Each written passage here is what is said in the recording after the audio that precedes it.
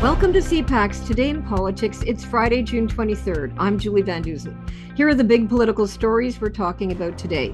The latest on the likelihood of a public inquiry into foreign interference as most MPs start their summer break. We are very much looking to work collaboratively with the other parties, but there has to be clarity around the fact that they are all committed and in agreement with the process we move forward on. And the company that owns Facebook and Instagram says it will end access to news on its social media sites for all Canadian users after the Senate passes Bill C-18. To ensure the Canadian news media are paid for the news they produce.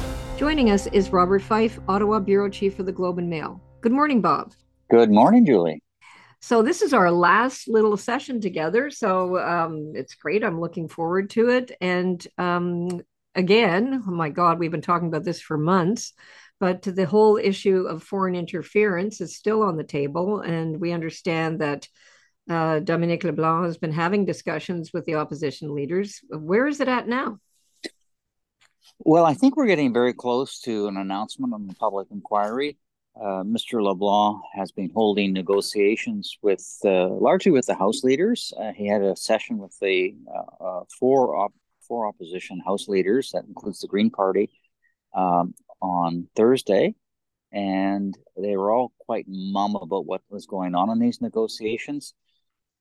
I think there's a realization that the opposition parties have to, and the government have to come to an agreement on this. If this falls apart, it's going to be bad for everybody, because the appointment of David Johnston was a disaster, and the public does want an inquiry to look into Chinese interference in our elections. So I have a sense that they're very, very close to an agreement, and all the people I was talking to were just saying stay tuned until Friday. So I think we may get an announcement today. Of course, it'll probably be at 6 o'clock, Julie. Of course, yeah. When we all want to go home. That's how it works. Right. But what's interesting, it looks like it'll also, this inquiry, what we need to know in this inquiry is the timelines, how quick it is before an election. And obviously, is it also going to include, and I think it will, India and Russia and Iran? Because the NDP have been very wanting to do that, and Pierre Poilievre said he has no problem with it. The key is, are they going to name a judge, or will it be a panel of people looking into it? Some names have been bandied about, seriously bandied about. Louise Arbour was mentioned by the Bloc Québécois, but quickly knocked down by the other parties because, as the NDP pointed out, she also served on the Pierre Elliott Trudeau Foundation. We can't have her. This is always the problem, isn't it? and although she is a former Supreme Court judge and she's handled human rights complaints at the United Nations, she has no experience in national security. One name had been mentioned is Justice Simon Noel. Yeah. Except that he's just recently, he has done a lot of national security cases, and he's really good because he doesn't take crap from the security services if they try to lie to him. Oh, yeah. But he's just been appointed an intelligence commissioner from the government that's going to oversee a lot of intelligence matters put forward by our agency. So he just got that appointment in October, so I can't see him moving. Another possible name is Richard Mosley, who is also a former federal judge who has had extensive experience in national security. I hope they go that route, because somebody who has national security experience will quickly be able to cut through the BS, if I may say so. If the security intelligence agencies like CSIS are not providing with the proper information, and they just have a background and deep understanding of how intelligence is gathered and used. And I think it would be beneficial to the country if we have somebody who's a judge and has the national security experience. They go the way of a panel, which the NDP had suggested, but whether that's going to happen or not, I'm just not sure who would be named to that, because all the parties will have to agree to it. Exactly. Now, Pierre Poilievre has indicated for a week or so that, assure us that it's going to be a public inquiry, then we'll give you some names. Like, are you convinced the government has actually come to the conclusion, finally, after months and months of people demanding it, 3 votes in the House and so on, is the government convinced that it will be a public inquiry? Yeah, it's going to be a public inquiry, Mm-hmm. but obviously a big chunks of it is going to the hearings are going to have to be behind closed doors, so that the presumably a judge is going to have to be able to hear the intelligence in private, which is not a big deal. I mean, it was done for the Arar inquiry, it was done for Air India inquiry, it was done many years ago for the Macdonald Royal Commission into RCMP wrongdoing. So definitely it can be done. I don't think that's going to be the issue. The terms of reference will be really interesting. How are they? Will they be going to look at what the government knew and whether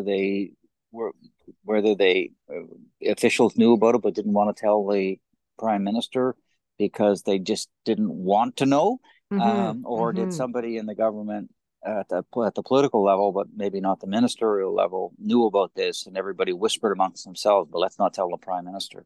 That's going to be really interesting because there is suspicion, somewhat grounded too, that Liberals didn't want to know about this because they benefited electorally if the China and its proxies were trying to defeat Conservative MPs in heavily Chinese Canadian ridings, and the Liberals, by the way, won all those ridings in the last election campaign. Was that just willful ignorance on their behalf? We don't know, because when David Johnston did his report, he simply asked the Prime Minister, "Did you know?" And the Prime Minister said, "Of course not," and he accepted his word. The judge is not going to accept the word. They're going to want to see emails, signals, traffic, WhatsApp, all the documents. They're going to have people put forward, and they can cross-examine the witness. They'll be sworn under an oath. So if they lied, they could be prosecuted. So, and have full subpoena powers to get all information, although probably not cabinet documents. Right. Well, the other thing is all about the timing of all this when it was going on. And I guess some people have wondered if the 2 Michaels being incarcerated had the government backing down. But I guess we won't know until we start probing into it, right? Or not wanting to agitate things because the 2 Michaels were in prison. Well, they didn't have to agitate. They could have just made effort to stop people from interfering in the election campaign. Exactly. That's not agitate. I mean, what's more, Yeah, what's more important? Exactly. Yeah. So now, is it your understanding that I guess we'll find out more when we find out, but is it your understanding that this is something that's going to wait till the fall, or is there going to be something struck over the summer, or what do you think? Well, look, I'm all the parties want to get this underway as quickly as possible, so there'll be a report, or at least an interim report, back before an election. But it's not going to be easy if it's public inquiries. Can't open set up shop next week. You have to hire counsel and staff. You have to get office space, and then you have to figure out how you're going to work in getting all this secret documents. Where are they going to be able to see this information? Because they have to be in secure buildings to be able to do this. Yeah. So it's personally, I don't think it could start until September, but because you and I have been around long enough to know, Julie, that these kind of inquiries don't start the next day after they're announced. No, of course not. They take time. Yeah, they take time to set up. The other thing that was interesting in the last couple of days was the Prime Minister's security head, Jody Thomas, basically talking to one of my former colleagues, Catherine Cullen, to say that the leaker of all this information over the months will be found and will be punished. So there's no better person to ask than you, since the leaker leaked to you and Steve Chase. What do you make of that? Well, the government has been far more concerned with trying to find the whistleblower than they have been in trying to get to the bottom of why, after years of warnings from CSIS, there has been so little inaction. And still to this day, the government has done nothing concrete to deal with Chinese foreign interference, other than telling ministers and people like Jody Thomas that they should read their briefings from CSIS, because that might help. Because we found out in the case of Michael Chong that it seemed nobody read the email, or not the email, but the classified intelligence document that said that China was going after him and members of his family in 2021. For some reason, everybody said they never read that memo, even though it shouldn't jump out at anybody. They're going after a member of parliament. But it doesn't matter. Any minister you talk to, within a few minutes, they're saying, well, we have to find out who this leaker is, because it's obviously highly embarrassed the government. But what it has done is woken up the country to the extent of Chinese foreign interference. It's led to the appointment of David Johnson, who did a report that is not being very credible, and he's had to resign. And now we're got to find out what everybody has said we needed in the first place was a public inquiry. We would not have had a public inquiry if it wasn't for the whistleblower. So maybe they could focus on actually doing something about it than just running around with this determination to find the whistleblower so that they can, erect a scaffold on Parliament Hill and hang him. Right. Her. Or her, exactly. Well, it's interesting. The whistleblower had an article in the Globe and Mail a while back explaining why he or she did leak the information. And of course, you would know this, but saying, I've tried for years, and so have my colleagues, to raise these concerns. And basically, they were ignored. There was no serious action being considered. And he or she said, my oath is not to party or to person, but to my country and its democratic institutions. And I hope that by providing the public with information I believe to be in the interest of all Canadians, we as a country would begin a much deeper conversation about what it is we expect of our government. I was just reading this person's account of why they did this. And I guess if you want to look at it in the light of day, this is what has happened, right? There's a conversation, debate, information that we never would have known. Yeah, I've talked to a number of senior security people in CSIS who've now retired, and at the beginning they said, they were really upset about the whistleblower, and this shouldn't have happened. And then as they learn more and more, some of these people have said, well, you know what, I've changed my mind. I think this was a good thing, because we wouldn't have known the extent of what China's been up to, or potentially the problems going on inside that government doesn't, at this particular stage. I think there's more to it, but at this stage, the government wasn't taking any of this seriously. Because apparently they weren't reading their emails or getting their briefings or reading the intelligence assessments, which were flowing in for years, right, coming in about the extent of this. And it's not just involvement at federal elections in the 2019 and 2021 election campaign. It's been happening at the municipal level. It's been happening provincially. It's been happening to business people. It's very, very extensive, what China's been doing, and they're doing it in other countries as well. But there's been this government has just turned a blind eye to all of this stuff. So, and to the diaspora, good point. Actually, really, really good point, because the communities affected by the bullying and harassment from Chinese diplomats or their proxies have been yelling for years. Do something about this, because they're threatening our families back in China. They're harassing us here. It's very, very serious stuff that they're going through, and the government has basically said, "Oh, call the hotline at the RCMP, and maybe somebody will come and help and deal with this." And of course, they don't. Well, and I was just reading his final or her final comments of this whistleblower leaker, depending how you look at it, on the question of what happens next for me. I have little to say but this: if and when the time comes, I will take my lumps for my part in this. I will do so without resentment or regret, knowing that while what I have done may be unlawful, I cannot say that it was wrong. So anyway, But I Months, think this yeah. person is very much like Daniel Ellsberg of the Mm-hmm, Pentagon Papers, who mm-hmm, leaked the Pentagon Papers and it showed the extent of American involvement and lying about the war in Vietnam. And, I think this individual is the same way. He's well-meaning. He or she is well-meaning. And, whether, at the end of the day, this potentially the person could get caught and there will be a pretty severe punishment. The individual is aware of that, and they could. But if this person believes that government needs to take this seriously, and they finally are taking it seriously, but we're still waiting uh, some pretty important measures like a foreign agent registry to be mm-hmm, set up, whether they're going to mm-hmm, make foreign interference a criminal offense during election campaigns. Are they going to allow CSIS to be much more forthcoming with Canadians and members of parliament mm-hmm, about these kind of threats? There's lots that mm-hmm. can be done about it.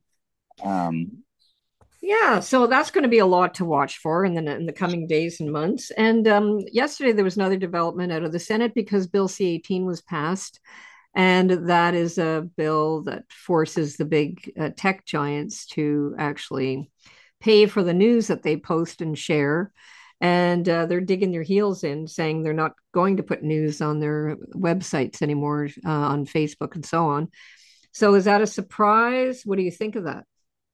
Well, it's not going to be very good for the news businesses, publishers, from the CBC to the Globe Mail to the Toronto Star. If Facebook says, well, we're not going to post, we're not going to allow people to see what you and I can still post if we want Mm-hmm, on Facebook, mm-hmm, or I could, say the Globe could post on Facebook, but you're going to be denied the opportunity to be able to see it in Canada. mm-hmm. So that means millions of dollars of money is going to be lost to, to these people. And what was happening before is that publishers were posting their stories on Facebook. They weren't getting paid for it, but millions of people were able to see their product, and maybe they would then subscribe to the publication. Right? That's not going to happen now, and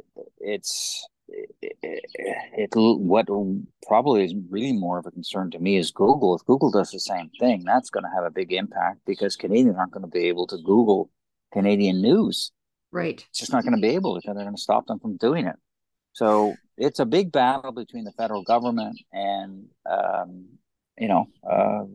the big tech, and the government is digging its heels in, and we'll see who's wins on this. Now, this happened in Australia a Yeah. number of years ago, Julie, Yeah. Yeah. and they did a similar kind of threats, and they ended up backing off and making some kind of a deal. So let's see where this goes. I know that the federal government is still talking to Google, and there's some possibility that maybe the regulations will be a little different when they actually come out following the legislation, but we'll see. But it's going to deprive Canadians of being able to see a lot of Canadian news. So that's not good. Well, yeah, the government says it's doing this because so many newsrooms are shutting down, small papers and so on. And if they had this revenue, it would help keep news jobs going because we've all seen all the cuts. They're kind of nonstop in terms of what's happening to Canadian news. Yeah, well, the Globe and Mail, for example, has a deal with Facebook and Google. But this is obviously going to, and it's been good for us because we get paid for when we put our stuff on. There's some money coming our way. It's significant. I think a number of other news organizations have had the same deal. So this is going to impact our business for sure, Mm-hmm. because although we will be able to post, if they deny access to people seeing it, that's going to have an impact on us for sure. Absolutely, absolutely.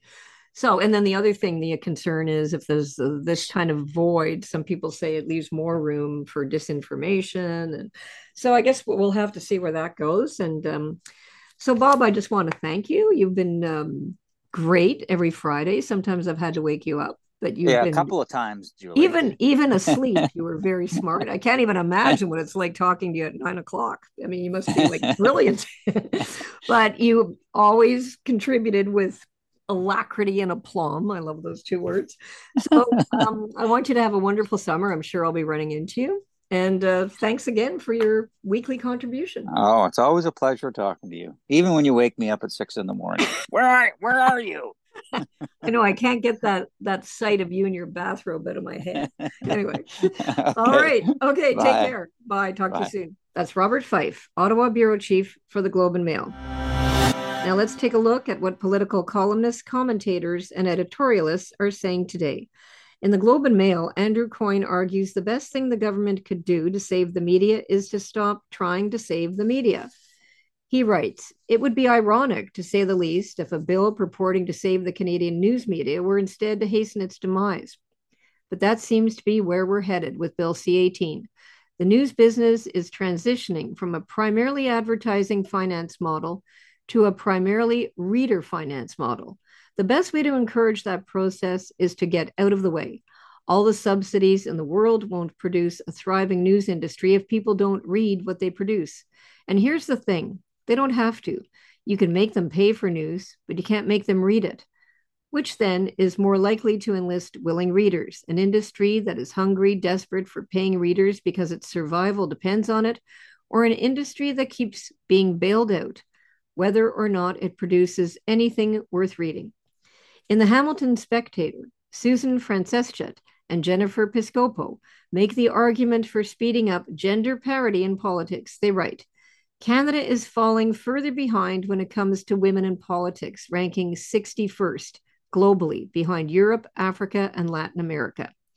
This underrepresentation matters because when women hold political power, governments are much more likely to develop policies and prioritize spending on issues that affect them. Change doesn't just happen. Those with political power don't easily concede the needs or perspectives of those who are not represented. Canadian women have come together and fought for basic rights before. To speed up the glacial pace of their political advancement, they probably need to do so again. Now, here's what's coming up on today's political agenda. The Prime Minister will be in Ottawa in the morning for private meetings. Then in the afternoon, he will be in Vaudreuil, Quebec, to visit a local farm in Notre-Dame de l'Île-Perrot. Later in the afternoon, he will be in Montreal to participate in activities for La Fête Nationale du Québec. He will be joined by the Minister of Foreign Affairs, Mélanie Joly. Deputy Prime Minister Chrystia Freeland will be in Toronto in private meetings. In Hamilton, Ontario, Philomena Tassi, the minister responsible for the Federal Economic Development Agency for Southern Ontario, will announce a contribution to the arts sector. Rural Economic Development Minister Goody Hutchings will be in Burgeo, Newfoundland and Labrador to make an announcement about protecting and conserving marine and coastal waters along the south coast. And Governor General Mary Simon will carry out the annual inspection of the ceremonial guard on the grounds of Rideau Hall. That's it for CPAC Today in Politics. You can access a bonus podcast called The Thrill of the Bill. I've interviewed 3 MPs about their private members' bills and why they have hung on, sometimes for years, to see them pass into law.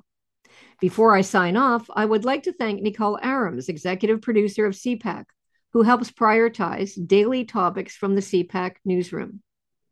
And 2 people that make the podcast happen without fail every single day. Melanie Adams helps with the editorial content and script writing. Mike Murphy is the technical producer.